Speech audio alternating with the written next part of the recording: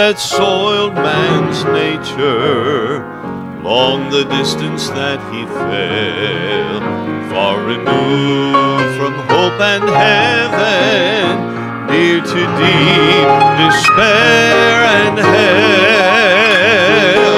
But there was a fountain open, and the blood of God's own Son purifies the soul and reaches deeper than the stain had gone. Praise the Lord for full salvation. God still lives upon his throne, and I know the blood still reaches deeper than the stain had gone. Conscious of that deep pollution, sinners wander in the night. Even though the shepherd's calling, still they fear to face the light. But with loving arms extended, the Savior beckons them home, and the balm of Gilead reaches deeper than the stain had gone. Praise the Lord for full salvation. God still lives upon his throne, and I know the blood still reaches deeper than the stain had gone. And I know the blood still reaches deeper than the stain had gone.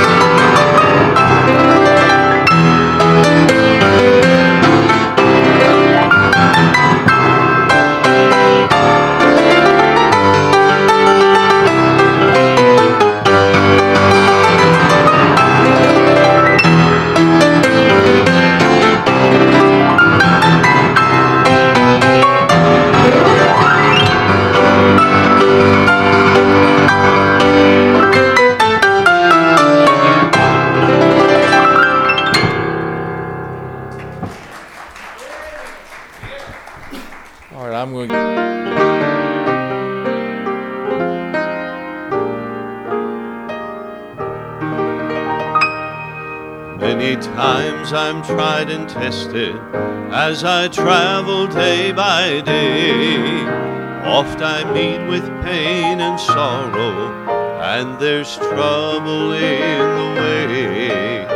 but I have the sweet assurance that my soul the Lord will lead, and in Him there is strength for every need. Oh, His grace is sufficient for me, and His love is abundant and free.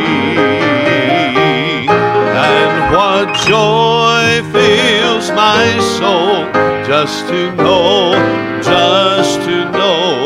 that His grace is sufficient for me.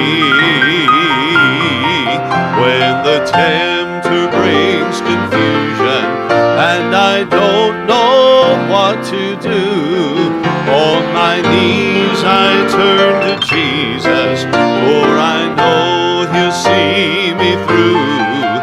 Then despair is changed to victory, every doubt just melts away, and in Him there is hope for every day. Oh, His grace is sufficient for me, and His love is abundant and free. And what joy fills my soul just to know that His grace is sufficient for me. And what joy fills my soul just to know that His grace is sufficient for me.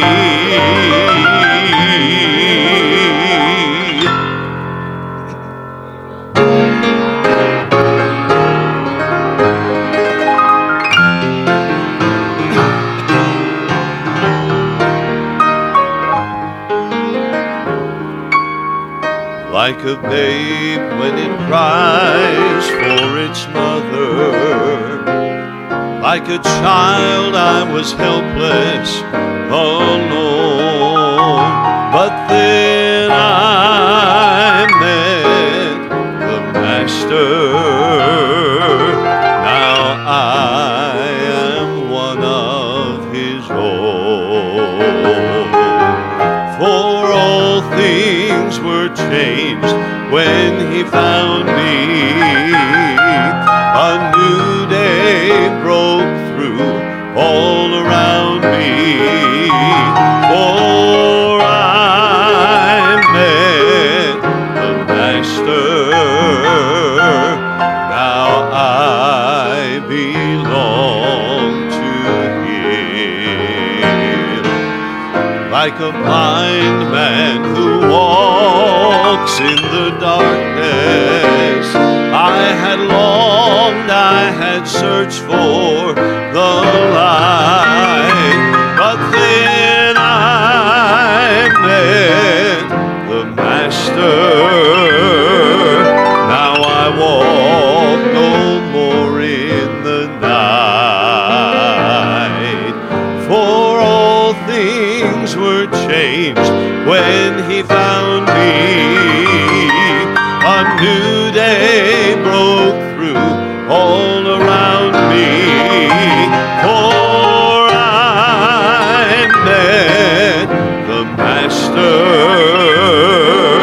Now I belong to Him, for I met the Master.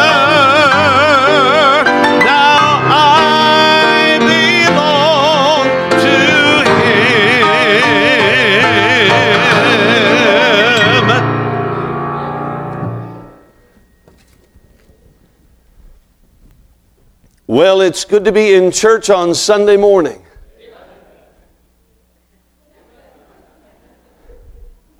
I think a few of you weren't ready for interaction.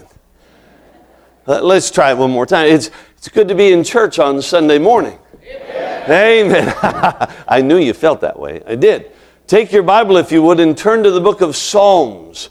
Psalm 100. Thank you for being here on this beautiful, sunny Sunday morning. Amen. Spring is here. Just keep telling yourself that over and over. And I'm sure it'll happen. Thank you for letting me come this week. I apologize for my wife and children who are not here. They do SAT tests with a little Christian school next to our house every year. And they spread it over a 2-week period. And so for 2 weeks every year, Liz and the kids are home at the house. And you think, well, that's a pain in the neck. That's a big deal for them because we're not home very much. And as my daughter says, they get to go over to the school every morning and sit there for testing. For them, it's a big thrill. You know, I never thought of it as a big thrill when I was a kid, but for them, it's a big deal. And they get to be what my daughter calls normal kids for a 2-week period. And so that's where they are finishing that up this week. So they send their greetings, and really, this is one of those places that they wish they could be, and they hated to see it fall on this week. But it is good to be here this morning, and I'm looking forward to what the Lord is going to do in our midst over the next several days. So you come, and by all means, bring somebody with you. Invite somebody to come with you on Monday, Tuesday, Wednesday. Just invite them to come. And the only way you can be sure they won't is if you don't. So you ask them, all right? If you found Psalm 100, would you stand with me as we read the Word of God this morning? Look at Psalm 100, verse number 1. Make a joyful noise unto the Lord, all ye lands. Serve the Lord with gladness. Come before His presence with singing. Know ye that the Lord, He is God. It is He that hath made us, and not we ourselves. We are His people, and the sheep of His pasture. Enter into His gates with thanksgiving, and into His courts with praise. Be thankful unto Him, and bless His name. For the Lord is good, His mercy is everlasting, and His truth endureth to all generations. Let's pray. Heavenly Father, thank you again for this beautiful day. Lord, thank you that we can be in your house this morning. Open your word. Allow your Holy Spirit to speak to our hearts. God, we ask that you would do that today. And if there would be one here lost without Christ this morning, Lord, we pray that today would be the day of salvation for them. We'll thank you and praise you for all that you do. In Jesus' name, amen. You may be seated. Look again at our text here, this little psalm. Look how it starts out. Make a joyful noise unto the Lord, all ye lands. Serve the Lord with, what's the next word? Gladness. Now, it's easy to say, serve the Lord with gladness, and it's much harder to serve the Lord with gladness. It's easy to say, hard to do, because of the world that we live in. I will confess to you this morning that I am a news junkie. I am. I read the news, I watch the news, I listen to the news. The news pops up on my phone without me even looking for it. Boom, there it is. Whatever horrible tragedy befell someone somewhere in the world today, there it is on my phone so I can know about it. You know what all that will do for you? It will depress you. That's what it will do. Because it's just bad, bad, bad, bad, bad, bad, more bad, bad we're looking for tomorrow, bad we didn't know about yesterday, bad that's going on all the time. They don't stop and have a happy news hour. Nobody watches that. Nobody cares about that. It's bad stuff, and if there's no bad stuff local, they'll go statewide. And if there's no bad stuff statewide, they'll go to neighboring states, and then they'll go national, and then they'll go international, trying to find something bad that will depress you and discourage you and all the rest. And we inundate ourselves with that stuff every day, all day long, and then we show up for church and serve the Lord with gladness. He said, no, I don't feel glad. I don't feel glad. If you knew what I know, you wouldn't be glad. If you knew what happened last night under the cover of darkness, you wouldn't be glad. If you knew what they're doing to us right now when we can't even see it, you wouldn't be glad. If you knew what's coming tomorrow, you wouldn't be glad. And God says, serve the Lord with gladness. How do you do that? How in the world do you get through all that gunk and serve the Lord with gladness? Well, most of the time our problem is that we are focused on the immediate instead of the eternal. And the immediate can get ugly. Oh, sometimes it's nice, sometimes it's fun, sometimes it's sad, sometimes it's just downright ugly. And if we focus on that, we're just going to be ping-ponging all over the place and never be stable in our Christian life. We need to focus on that which is eternal. Look at verse number 3. You know what verse number 3 is? A great eternal truth of life. Know ye that the Lord, He is God. It is He that hath made us, and not we ourselves. We are His people, and the sheep of His pasture. Can I sum that whole verse up for you in one little statement? You might want to write this down. You might want to tweet this later in the day. I don't know why, but if you're into tweeting, help yourself. God is God, and you're not. Did you get that? God is God, and you're not. Some folks really struggle with that through life. They really do. Most of our problems come when we start thinking we're in charge of everything and we know how to fix everything and we know what to do and we go about doing it and we make a mess and then we think, oh no, everything's a disaster. When we need to remember God is God. We're not. You see our place in that verse? We are His people and the sheep of His pasture. Do you know what sheep worry about? Nothing. They worry about nothing. They really don't. They're the most ignorant and helpless of creatures. They are. And they follow the shepherd. The shepherd takes them to food. The shepherd takes them to water. The shepherd protects them. The shepherd takes care of their bumps and bruises. He does everything that needs to be done. All they have to do is follow the shepherd, and their life is wonderful. Isn't that amazing? God says that's who we are.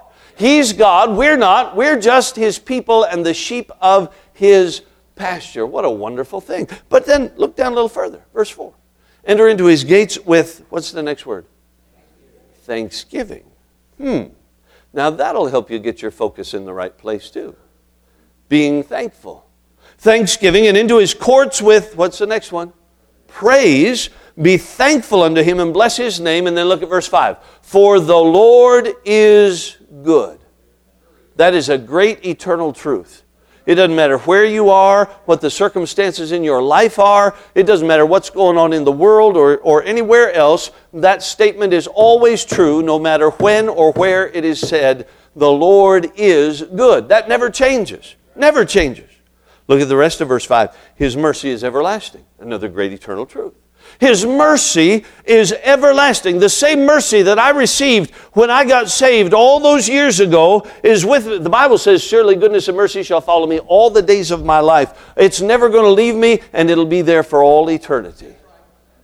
What a wonderful truth. You see, our focus is on the immediate, and we forget about the eternal, the real things that never change. Then look at the last phrase. And His truth endureth to all generations. That's wonderful, isn't it? What God said thousands of years ago is still true today and will still be settled in eternity in the thousands and millions of years yet to come. His truth endureth to all generations. But we focus in on, a bad thing happened yesterday. Well, that didn't change any of the great eternal truths that God has given us. That didn't change who we are in Jesus Christ. It didn't change anything. And so what we need to learn to do is come into His gates, enter into His gates with thanksgiving. If we'll get our focus on those things God has done and is doing and will yet do, then we can enter His gates with thanksgiving and we can serve Him with gladness. You can be thankful for what God has already done in your life.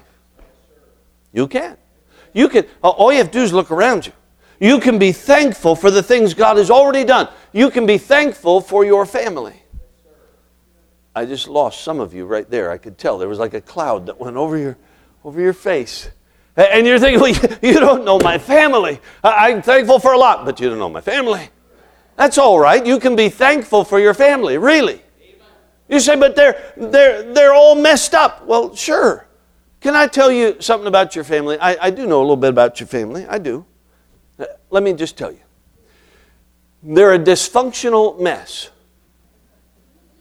They are. And don't look so shocked. The preacher didn't tell me ahead of time. I already knew that. You know how I know that? Are you ready for this? They're all a dysfunctional mess. There's no other kind. So, well, I know this perfect family, and that's what I want my family to be like, that perfect family. You know why you think they're the perfect family? You don't know them well enough yet. You get to know them better. Go hang out at their place and stay a couple days longer than you should. You know, there's a point where you should go. Just stay a couple more days. And you know what you'll find out in those couple of days? They're a dysfunctional mess. Their dysfunction may be in different areas than yours, but they're a dysfunctional mess. There's no other kind. There's no other kind. You want to find dysfunctional families? Go right here. I mean, the book starts with Adam and Eve. Adam and Eve. Eve goes off and does the one thing she's not supposed to do. And then she goes and finds everybody she can and drags them in there with her. You are awake this morning. That's good. And then sin enters the picture, and then along come the children. Cain and Abel. And then you got murder in the first. That's a dysfunctional mess right from the start. And it just keeps going that way. You say, well, how about Abraham, the friend of God? Oh, you don't want to go there. No, that's not going to help you. Abraham, you remember Abraham and Sarah went down into Egypt, and Abraham told everybody Sarah was his sister instead of his wife. Nearly married her off. If God hadn't shown up in the middle of the night and said, stop, it would have got ugly in a hurry. Now, I hope when we get to heaven, we can see the replay of all the big stories. You know, Daniel in the lion's den and Jonah and Noah, and I hope we get to watch all that stuff. But I also want to see the in-between stuff that's not in the Bible. You know, those conversations. I mean, there's hundreds of years worth of conversations there between Abraham and Sarah that we don't get to hear. There's decades of talk that we miss out on. Don't you think, listen, don't tell me that's not dysfunctional. Take your wife down there and try to marry her off. Go ahead, guys. Take a little trip into Detroit tomorrow and auction your wife off and marry her off to some. See how well that goes for you. That's not going to go well. As a matter of fact, that's the kind of thing your wife's not going to forget. She's going to remember that for decades down the line. Can you imagine Abraham and Sarah? I envision one day Abraham saying, Sarah, I believe we should do this. And Sarah looking at him and saying, really? You think we should do that? You're the guy who tried to marry me off in Egypt. Oh, that had to come up at least 50 or 60 times over the years. That's not the kind of thing that just goes away in the next chapter. That haunts you for the rest of your life. Listen, it doesn't get any better after that. You don't even want to look at Jacob's family. Trust me, you don't. They're ugly. Oh, it's horrible. It's terrible. It's an awful mess. That's because they're people. And people are still people. Just like those people. We still do the same stupid things, and we're just as messed up now as we were then. Thank God that He loves messed up people. Because if God didn't love messed up people, there'd be no hope for us. Amen? Be thankful for your family. See, God put you right into the family you needed to be in. I know, you may say, well, you don't understand. There were some bad things in our family. Please don't blame that on God. God didn't do that to you. We live in a wicked, sin-cursed world because of our own sin and our own wickedness. But listen, if you'll get your focus in the right place, God can even use those bad things that occurred to be a blessing to somebody else down the road. If you'll get your focus on the eternal instead of the immediate problem, God can even use somebody else's foolishness to be a blessing down the road. That's how wonderful our God is. You can be thankful for your family. You can be thankful for your friends. Look around you. You know who these people in this room are? These are your friends. So most of my friends are somewhere else. Well, I hate for people to say that because these are your real friends. You see, these are the ones going the same direction you're going. These are the ones who want to serve God like you want to serve God. You have a common purpose and a common goal. And by the way, these are the ones that are going to be there when something awful happens in your life. They're going to be there. Thank God for your friends. Thank God for your country. Yes? Oh, I know it's not perfect.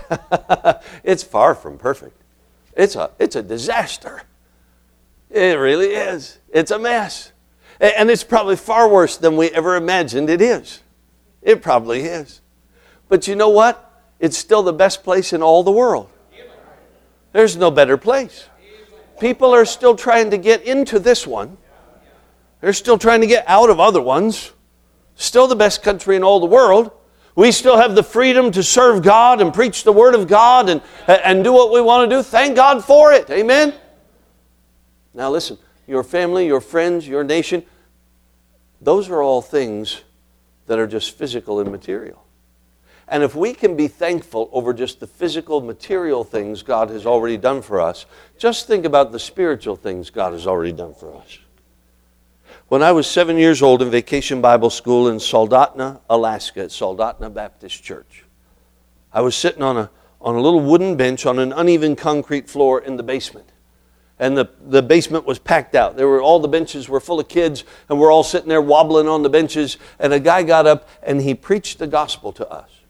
He preached to us. And he gave an invitation. And I shot my hand up in the air, and I said, I need to be saved. And a nice lady took the Bible, and she took me out and went through the Word of God with me and led me to the Lord, and I trusted Jesus Christ as Savior that day. That was way back there, because I'm old as dirt now. Yeah, I am. 53. Nearly dead. I just don't know it yet. And that was all those decades back there. And you know what? If not another decent thing ever happened in my life, I can be thankful because of what happened back there. If not another good thing ever happened, that's enough, because that takes care of all eternity. Thank God for it. Listen, if I'm sitting around moping and grumping and complaining, all I need to do is look back at what God has already done, and I have no reason to be anything but thankful. No reason for anything else. Listen, I can look back at that, and you know what happened long before I ever showed up as a 7-year-old boy to hear the gospel? Long before that, the Lamb of God was slain from the foundation of the world. Long before I ever showed up needing salvation, God had already planned a way for me to get saved. Isn't that amazing? That was done centuries before I showed up, and by the time I got there, the blood of Jesus Christ had already been shed to cover my sin, and all I had to do was reach out and accept what He had already done. What a blessing! Something that happened all those centuries ago was sitting there ready and waiting for me when I showed up. And can I tell you, if you're here today without Jesus Christ as Savior, it's waiting for you today. It's already done. The work of your salvation has already been accomplished on the cross of Calvary. All you have to do is accept what Jesus Christ has already done. What a wonderful thing. That's already finished.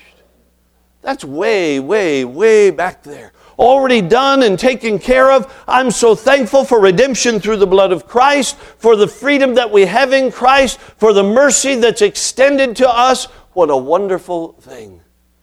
Listen, some people get nervous when you mention that we have freedom in Christ because of all the idiots running around today. I shouldn't say that on Sunday morning, should I? I'll smile at you because you can't get mad at me. I'll smile at you. Today people have taken the freedom we have in Christ and turned it into license to sin.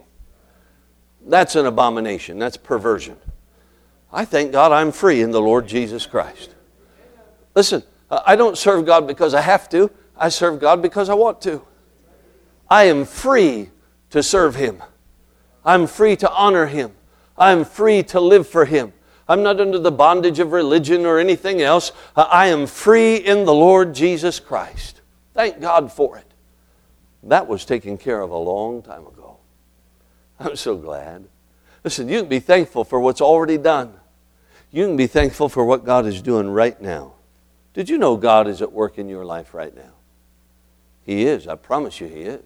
As a matter of fact, I know He is because you are breathing. And when God is done with you, that'll stop. That'll be the end of it. There'll be no more breathing. You say, well, it's not really God that keeps me alive. It's all these physical processes, and the heart only beats because of electrical impulses. And okay, fine, good. But God has to start those electrical impulses or nothing happens. God has to do that. Man can't do that. God has to do that. So, wherever it came from, the electrical impulses are there, makes the heart beat. Okay. Well, what if it stops?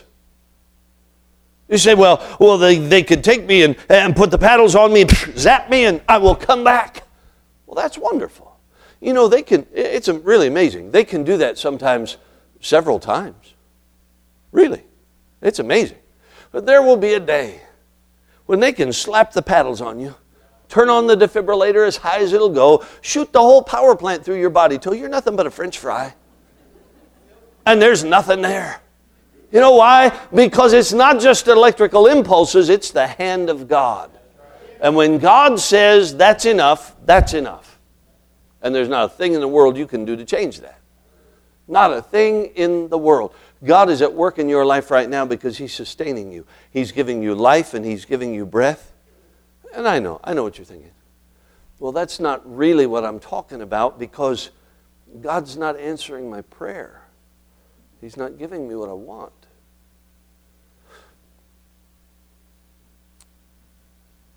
Is God answering somebody else's prayer? Have you heard anybody give a testimony of something God has done in their life?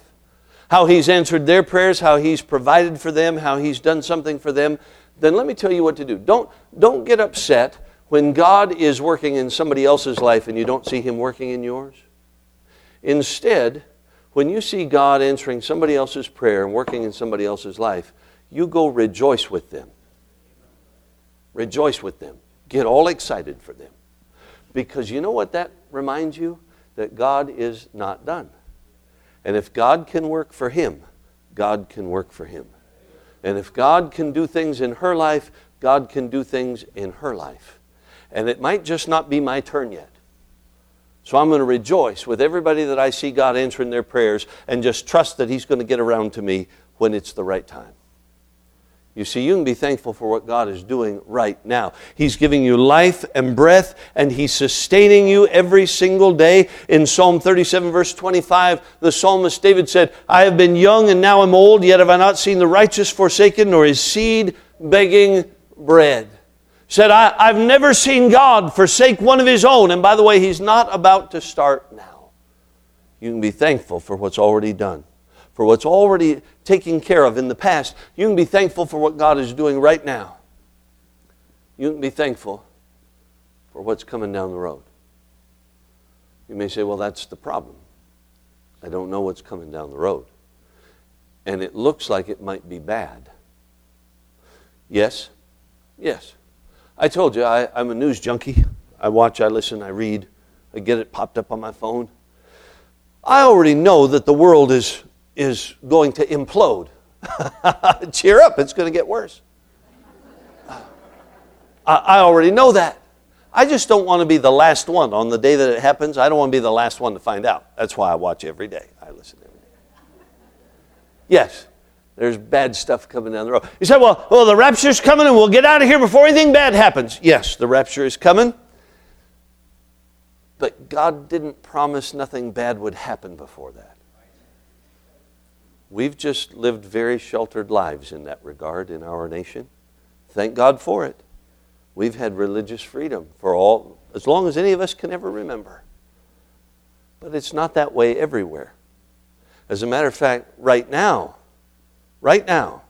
today, in our world, there are lots of places where you can't do what we're doing right now.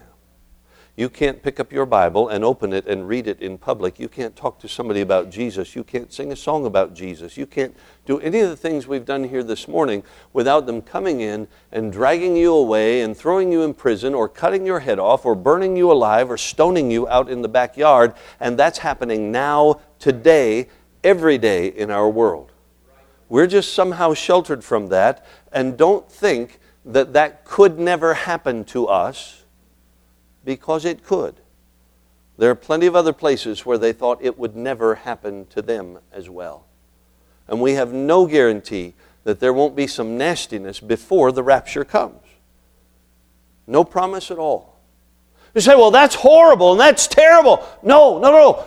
Because there's good stuff coming down the road, and I'm not talking about heaven. You know what God has in store for you? Well, maybe some tragedy befalls you and comes in your life, or some terrible thing happens. Listen, turn to Philippians chapter 4, if you would. Philippians chapter 4. I want you to see this passage in the context of what's coming in the future. We were in chapter 3 in Sunday school. That was a wonderful, wonderful blessing. Look at chapter 4, verse 6. Be careful for nothing, but in everything by prayer and supplication with thanksgiving, let your requests be made known unto God. Now look at verse 7. And the peace of God, which passeth all understanding, shall keep your hearts and minds through Christ Jesus. Have you noticed that verse 7 is not in the present tense? Verse 7 is future. It's future. God is saying, you be careful for nothing. You don't worry yourself about all the stuff that's going on. You let your requests be made known to God with thanksgiving. And he says in verse 7, and the peace of God which passeth all understanding shall keep your hearts and minds through Christ Jesus. When the world is falling apart and nobody knows what to do and everybody's scared and anxious and running a million ways, you know what God has for His children? Peace that passeth all understanding. That's something the world doesn't have. That's something we have to look forward to. No matter what happens, peace that passeth all understanding. Have you ever been to the funeral of a lost person? They were lost. The family was lost. Most of the people in the auditorium were lost. And as the preacher, you can't stand there and say, well, he's in heaven. You can't lie to them. You can't do that. The best you can do is say you don't have to end up the way he ended up and tell them about Jesus. And I've been in those settings, and I have seen the fear and the despair and the sorrow and the wailing and the crying and people almost crawling into the casket because they knew they would never see that person again. Horrible. It's awful. By the same token, I've been to the funeral of saved people, where they were saved, the family was saved, and they were just as sad, but there was no despair. There was none of that other stuff. And there were tears running down the eyes of the mother sitting on the second row with a little smile on her face and her hands stuck up in the air because she knew that she would see her son again.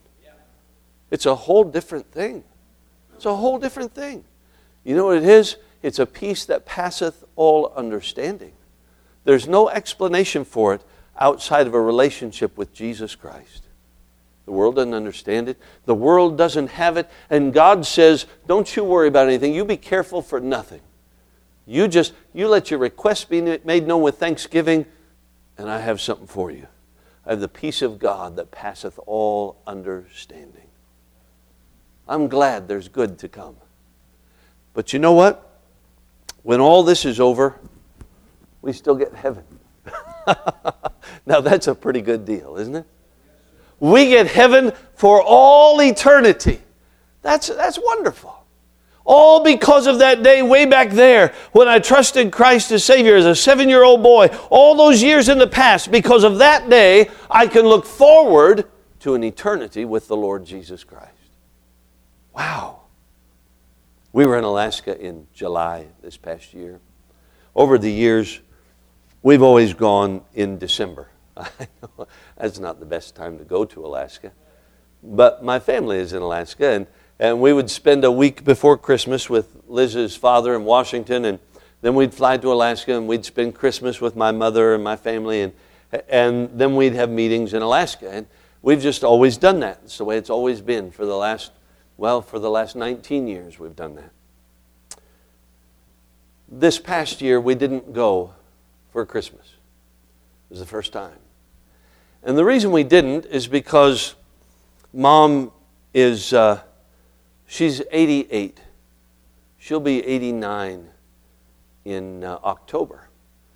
And Mom has dementia. And it's been a slow process for her. And we noticed a couple of years ago when we were there for Christmas that she didn't really know that it was Christmas. And she knew the tree was sitting there and the lights were on and all that. And every once in a while she'd ask when we were going to put it away and all that. And she wasn't sure why it was in the living room.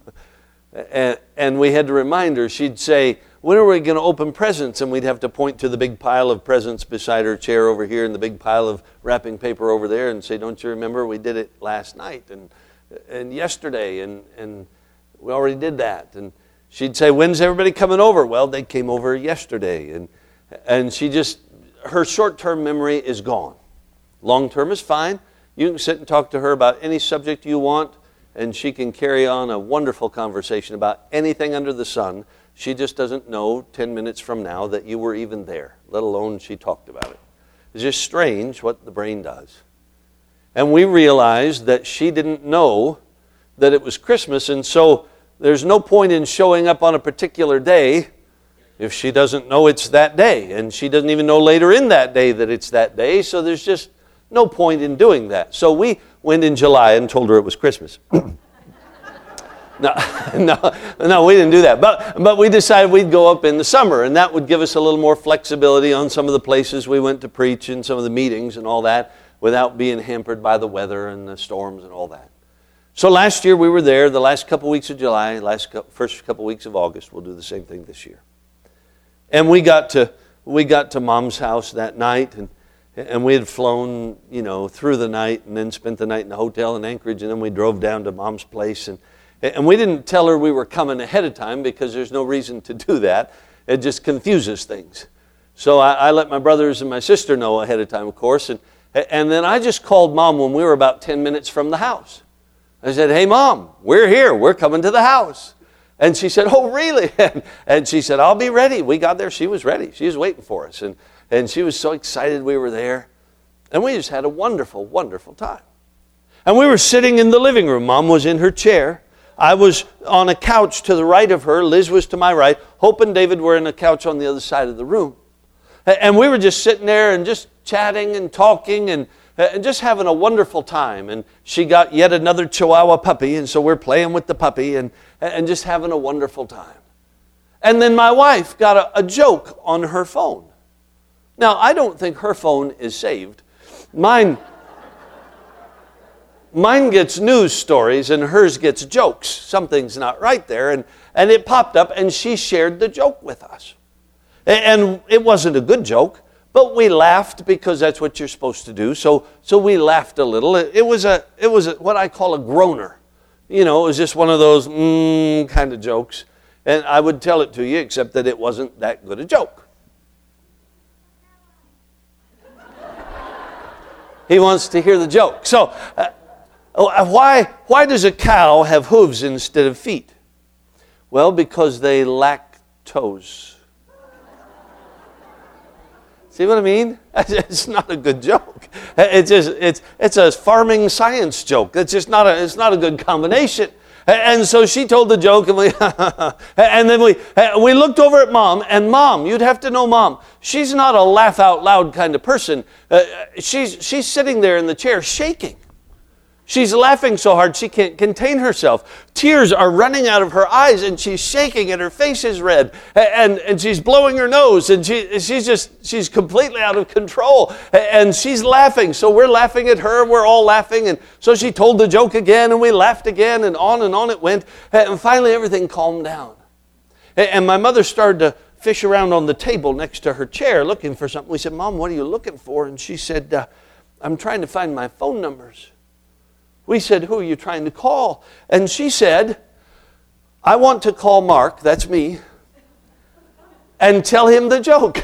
But I can't find his phone number. And so I was a little taken aback by that. And so I'm just sitting there, and my wife's trying to be a blessing. So she said, well, I have his number. And I'm looking at my wife. I thought maybe the rapture happened and I was gone. And so she said, would you give me the number? And Liz said, sure. So Mom got out a piece of paper and a pencil. Liz gave her my number. Mom wrote it down. And then she picked up the house phone and called me. Well, I had my phone right there on my belt, so I picked it up and answered it, and I picked up a pillow so she couldn't see I was talking to her. And she called me, and she said, Mark and Liz are here. And Liz just told me a joke, and I want to tell you the joke, but I can't remember it. And so Liz wanted to be a blessing. So she told her the joke again, and Mom laughed, and then she told me the joke over the phone, and I laughed, and then we talked a while because we were on the phone. And then we said goodbye, and I hung up, and I put the pillow down, and Mom looked right over at me, and she said, I think there were people there because I heard voices in the background. And we laughed and laughed. We laughed for an hour. We just laughed and laughed. You say, well, that's horrible. No, listen, she was genuinely happy.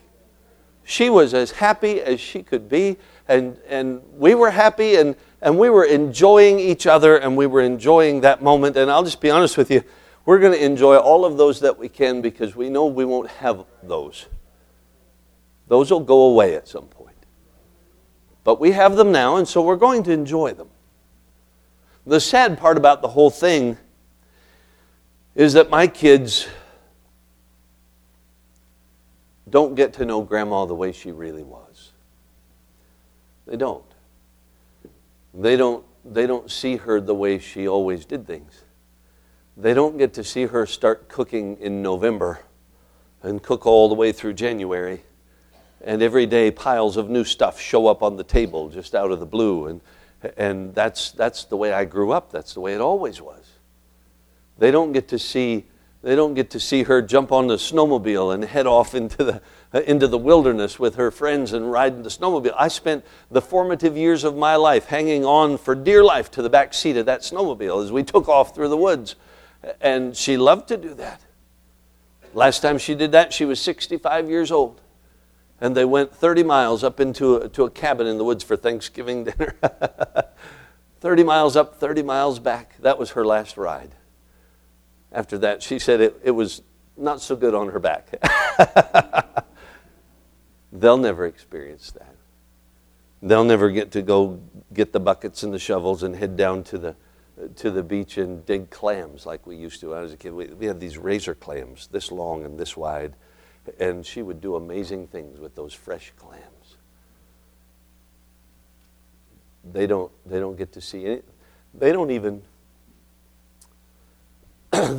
get to see her playing the organ at church like she did all her life. Because she doesn't go anymore because she's afraid to go out in public. She's just at that point. And if I call her this afternoon and talk to her, She'll tell me she was in church and it was wonderful today. She'll tell me there were a lot of people there. She'll tell me that Brother Boutwell preached a good message today because she thinks she was there. They'll never see her do that. But you know, this life is so short. She's 88. I told her she needs to go to 100 because it's only 12 more years. And that'll go by in a hurry. I don't know if she'll last 12 more years. I have no idea. But I do know that whether she lasts 5 or 12 or 20, this life is short. But what comes next is forever. And they'll never get to know her the way she was here. But they'll get to know her there. And they'll get to know her with no memory issues and no physical problems and none of the rest of it that make this life difficult. They'll get to know her perfect. And they'll get to spend all of eternity together. That's well worth it. That's well worth it. I choose to focus on the eternal because that's the important stuff.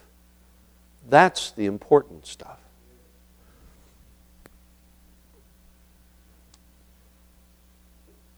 When my mom was 12 years old in Sunday school in Brainerd, Minnesota, she trusted Jesus Christ as Savior. By the way, she could tell you about that today if you ask her. She remembers that so well. She can tell you where she was. She can tell you the address of the church and how long it took them to walk there. And she got saved there when she was 12 years old because of that day. everything's going to be okay. I'm glad for that. Because when I was 7 years old, I trusted Christ. Everything's going to be good for all eternity. Both of my kids have trusted Christ as Savior. Someday we're going to all be together for eternity. Because we can look back and be thankful for something that happened back there, we can look ahead and be thankful for what is yet to come. Most people that can't be thankful for what's coming don't have anything to look back on. Can I just ask you a question this morning? Can you look back on a day when you trusted Jesus Christ as your personal Savior?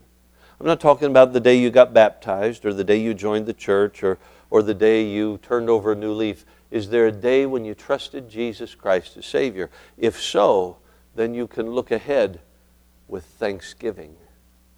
And you can serve the Lord with gladness. With gladness.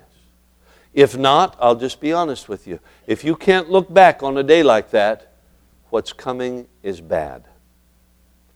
It's worse than you ever imagined. And for you, it will end in a lake of fire for all eternity. That's what the Bible says. You'd better have a day when you've trusted Christ as Savior. And if you can't look back on one, why don't you make today that day? And then 10 years from now, you can look back on that Sunday in April of 2017 and say, because of that day, everything changed. Let's stand together and pray. Heavenly Father, thank you for your goodness. Thank you for your mercy.